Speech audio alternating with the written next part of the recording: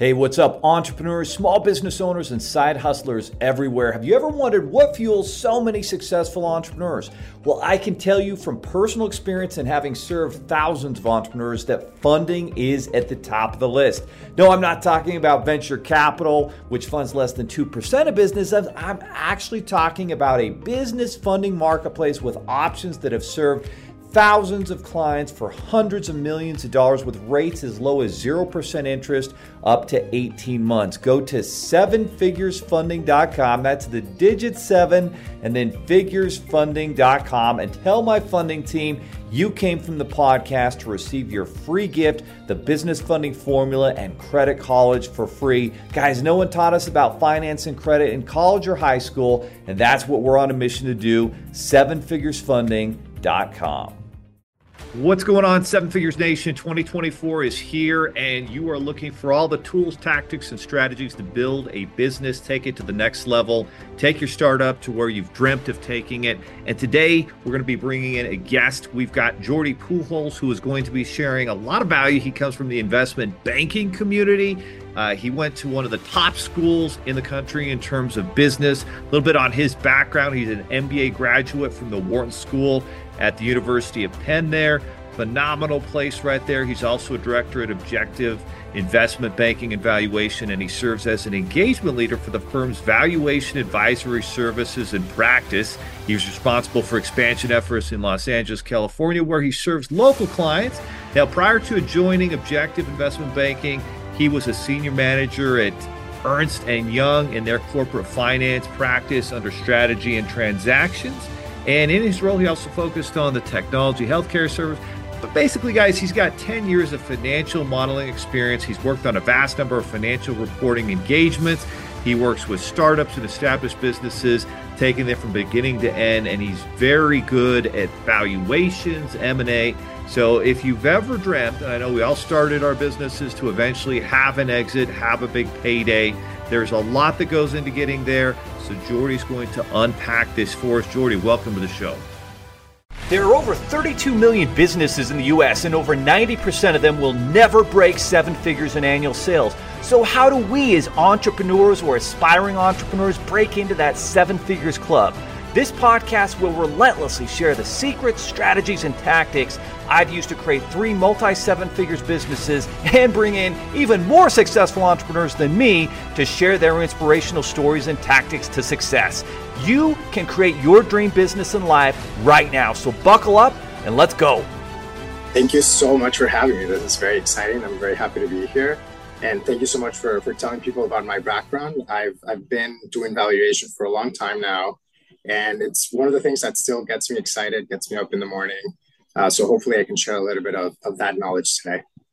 You know, I think there's a lot of misinformation when it comes to evaluating a business and getting into the nuts and bolts of how you can actually look at the value of your business, different multiples, industries. But before we jump into that, the audience loves to find out a little bit more about your background, what makes you tick, and you know, with so many different opportunities that you probably had coming out of school, what was it that led you down this path towards investment banking and specifically gearing towards valuations, which is such an important concept to understand with any entrepreneur's company?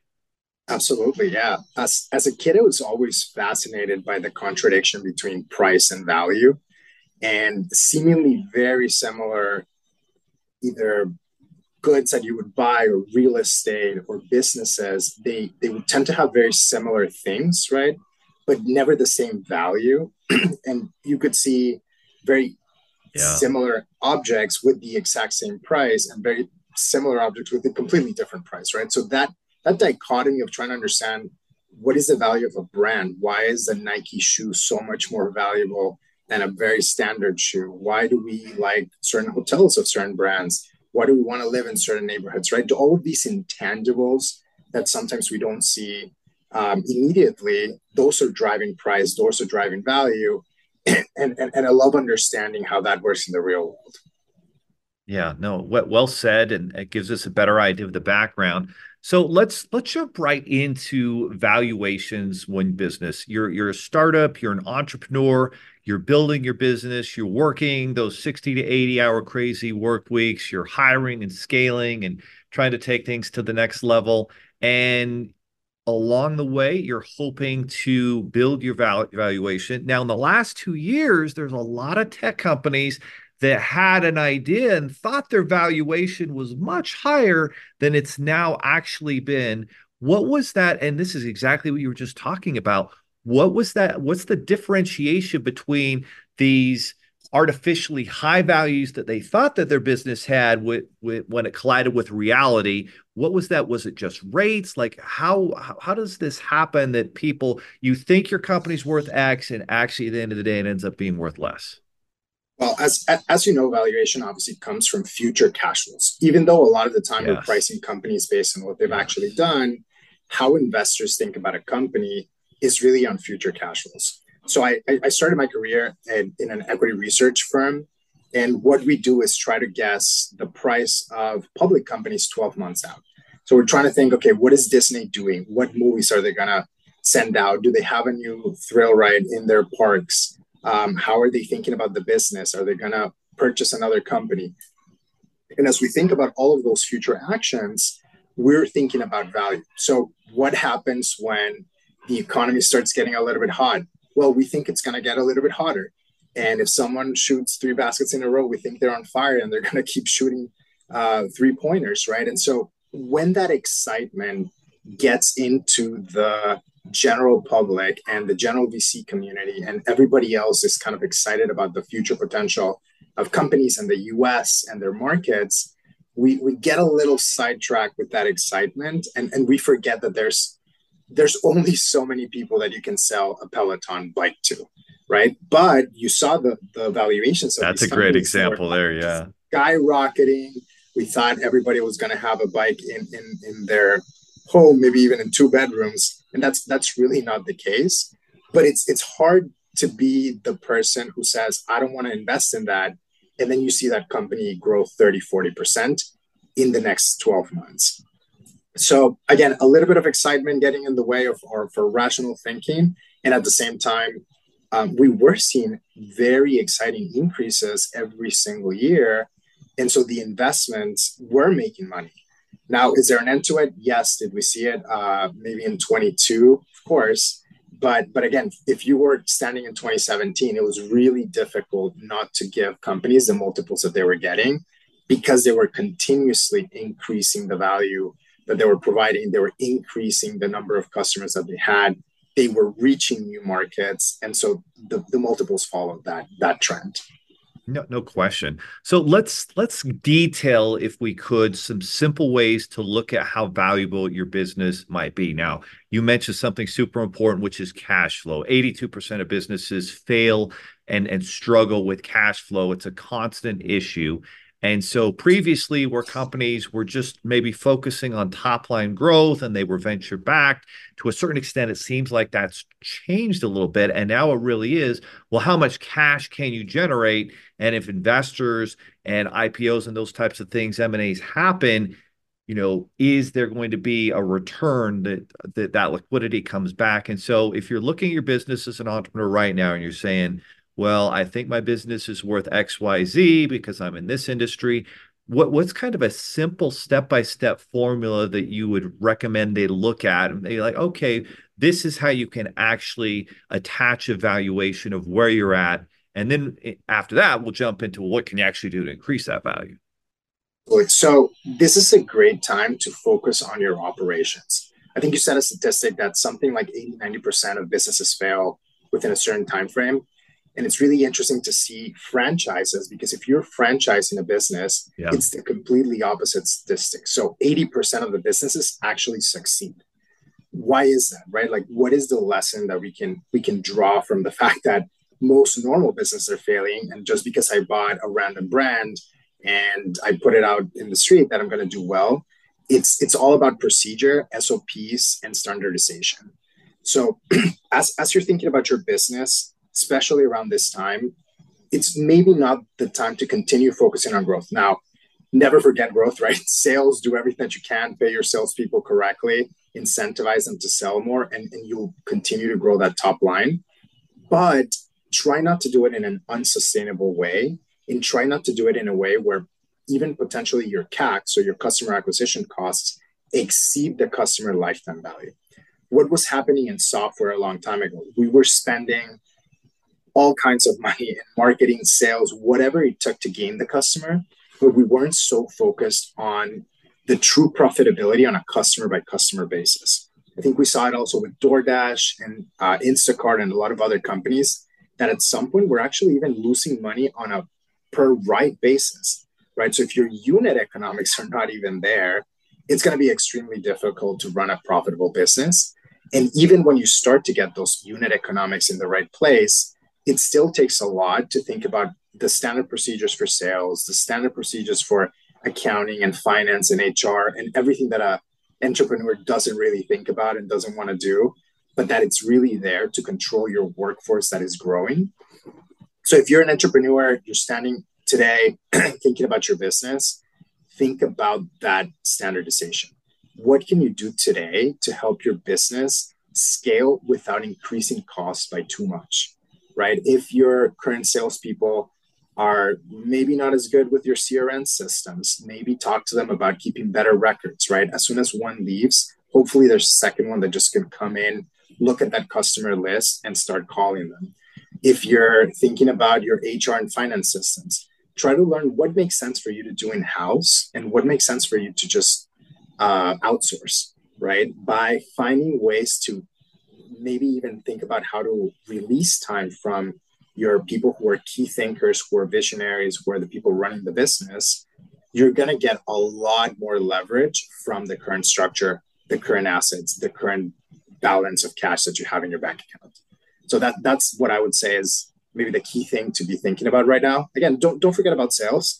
Everything is top line growth in terms of exits, in terms of what you're doing with your business, but maybe start focusing a lot on how to create the procedures that will allow you to scale without increasing costs or even take down costs as well. Hey, what's up, guys? Pardon the interruption, but quick question. Have you ever wondered if you could start your own pandemic-proof, inflation-proof, and recession-proof business? Well, I'm here to tell you over the last decade that there is an industry out there, there is a profession. It's the business funding space. And that's why I created FundingCEOAcademy.com to show you how you can join our team and work together in a business and industry that's allowed me to create my dream life where I can travel, co-boating during the week with my wife and 5 kids, and work in a business that really matters. There's nothing more valuable than being able to get an entrepreneur money who can then create jobs and products and services that make everyone's lives better and also make you a great living in the process. So I've created a free book. It's the 7 Keys to Building a Recession-Proof Funding Empire. You can find it at FundingCEOAcademy.com. Again, that's FundingCEOAcademy.com, and download the 7 Keys to Building a Recession-Proof Business Funding Empire right now and take some action. A huge value bombs that JORDI is dropping for everybody. So if you're driving, if you're listening to this while you're working out, you might want to rewind it and take some notes here. But to unpack that, number one, you have to have essentially a profit per unit business. If you are bringing in customers, clients on different offers and products, do you know your gross margins? Do you have an idea of what the net margins is after overhead? Do you know what the lifetime value of your customer is? And if you don't, those are things you've got to find out and you got to get clear on. Because if your cost to acquire a customer is $500 and you think your lifetime value is $1,000, in reality it's $400, well, now you're losing money, and it doesn't matter how much money you raise, you have a sinking ship until you right that ship. And interestingly enough, you can look at certain companies where it was the case at once upon a time for Uber, and now in the last year, Uber has really started to become a lot more profitable per unit. They've clearly had to raise a lot of prices, different things like that, but you can right the ship, and that's what you're doing as an entrepreneur, is making those pivots. JORDI also talked about standard operating procedure. You have to have SOPs for your team members, for your culture, so that they know what to do and the business can grow and scale without you having to micromanage everything. At the end of the day, the business has to function without you being involved in it every day. And that's obviously a key aspect as well. Now, one of the things that you can still be profitable, but then you have to invest in growth. And so there's this idea, well, do I always just go get the next round of venture capital? That's a little bit more difficult today than it was 2 years ago. Why should they be also looking maybe at debt financing? So I think it's a great time to consider alternative options in terms of structured equity and debt. If you are running a profitable business and you feel that it has predictable cash flows, debt is not your enemy. Debt is the way that you leverage your own investments in the company and that you can continue to move forward. Someone once told me, right, don't pay off your student loans if you have a 2% or 3% rate, when you could potentially just take that money, invest it in the stock market, and actually pay off your loans at the end of the year, right? You're arbitraging the difference between your cost and the return that you can make. Most private businesses, if they're being well run, can generate returns between 15 and 30%, right? On a more consistent, more sustainable basis.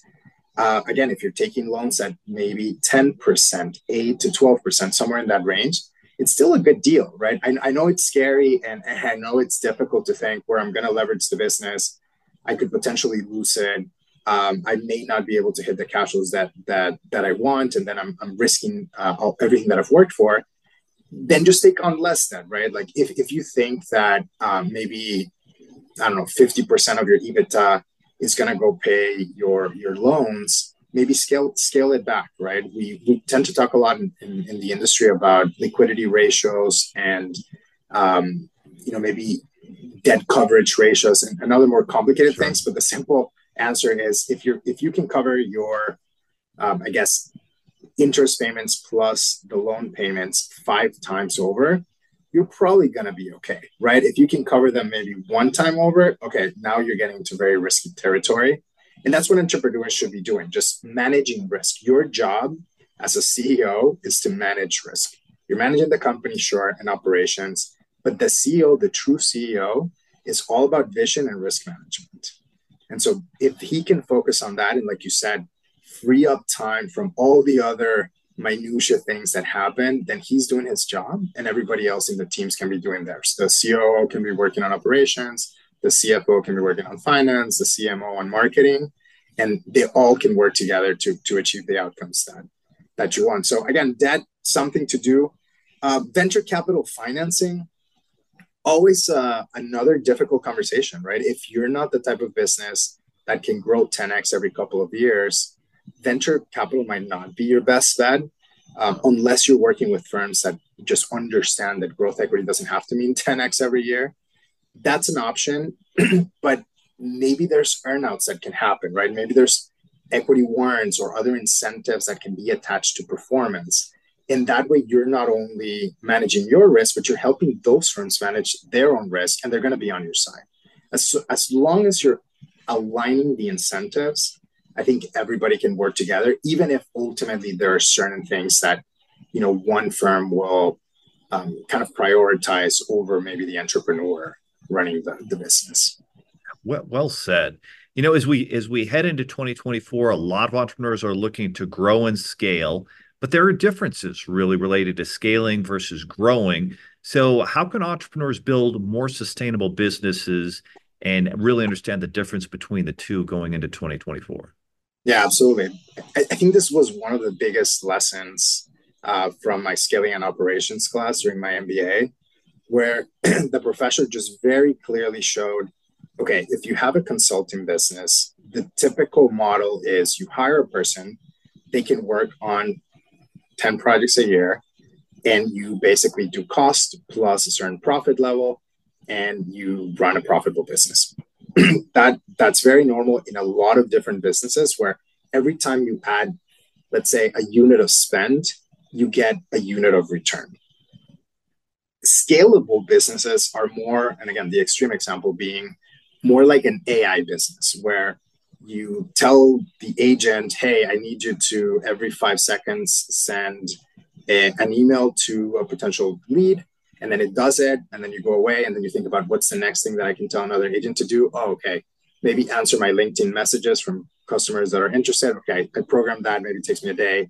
and then it's ready to go. I walk away from it. That's scaling, right? That's setting up all these different tasks where you maybe have to just make sure that they're working in unison, but you're not really adding additional costs to get that additional sale, right? It's almost like a one-time investment and then it scales. What does that mean in a real business? Well, that would mean like I have 10 consultants, and now instead of each one being able to do 10 projects, somehow I get them to do 100 projects each. And then next year I get them to do 1,000 projects each, right? That would be true scale. Not so easy with people, but now there are so many tools that you can use to automate a lot of processes that scaling is becoming an option for even the very small businesses. And I think that's very exciting. I think it's one of the biggest changes that's going to happen in the next 2 to 5 years. Even right now, honestly, there are so many tools currently that if you're just a little bit more savvy than the average person, just research a little bit more how to program, you can get away with doing a lot with very little resources. So again, I think that's super exciting, and one of the biggest lessons that I got from business school. Yeah, no question about it. So many different opportunities, the co-pilot programs. If you have a dev team, now one developer might be able to do the job of 3 or 4 developers, and that is actually scaling instead of just hiring. And instead of linear growth, now you've got a chance for exponential growth. And that's that bell curve is what we're all looking for. So at the end of the day, what would you say the biggest difference is between value and price? Value is everything that you can't touch. And I think the price is going to be the sticker. I don't know if you follow a lot of kind of the new age gurus, but even though sometimes I'm not super thrilled by what they say, Alex Hormozy has a really interesting talk where he discusses that he can give you a price, right? Hey, here's my price for me to help you with your business.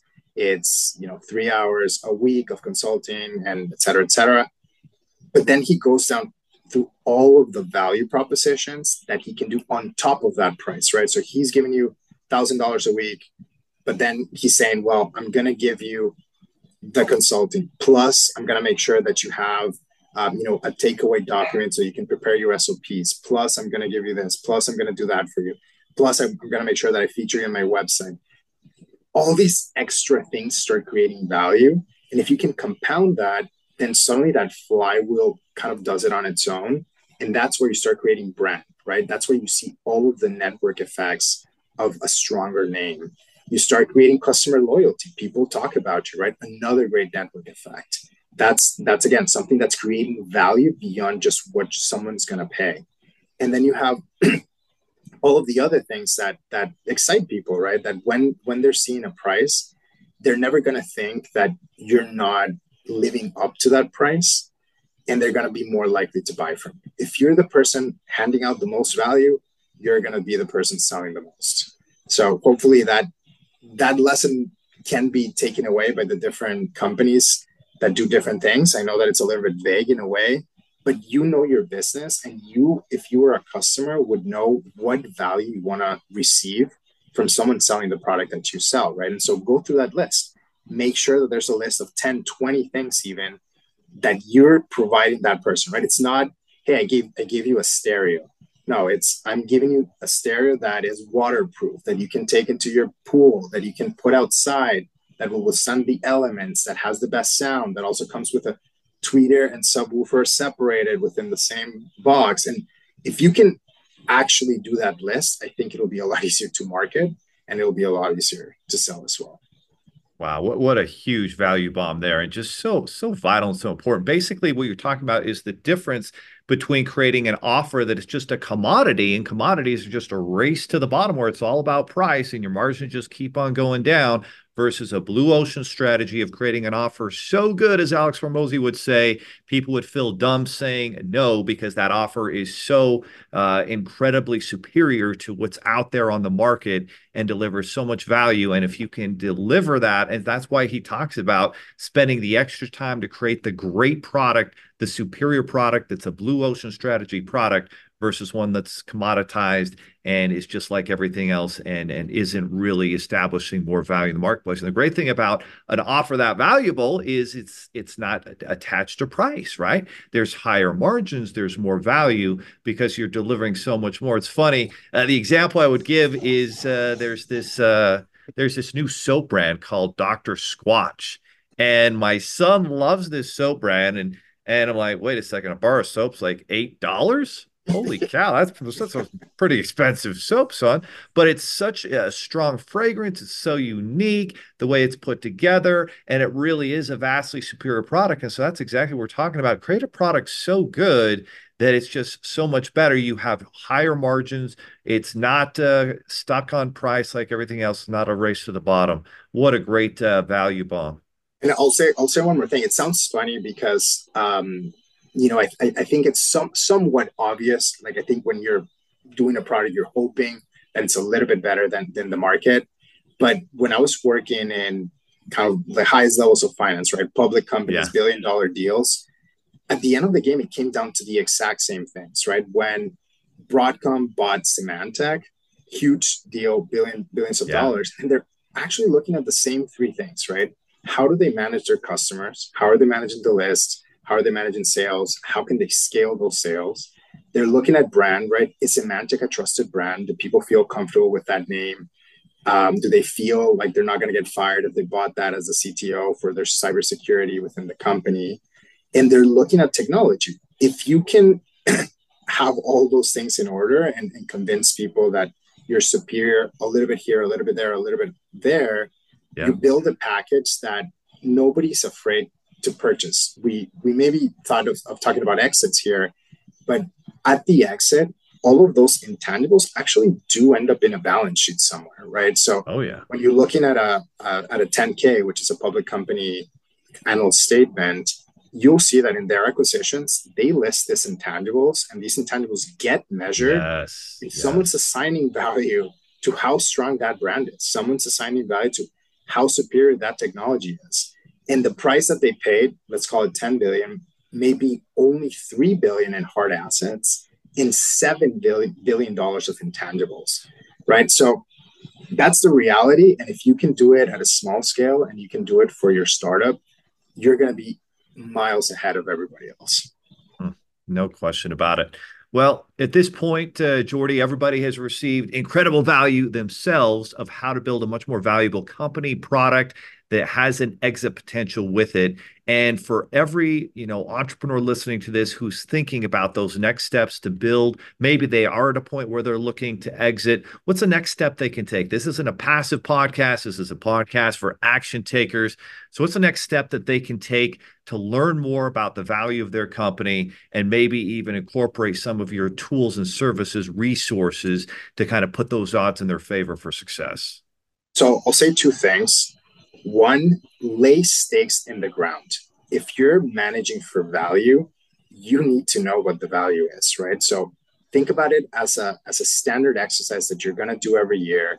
It's actually not very expensive in the grand scheme of things. Sure, it's a big cash out, but it's not expensive in the sense that you're creating value because of it.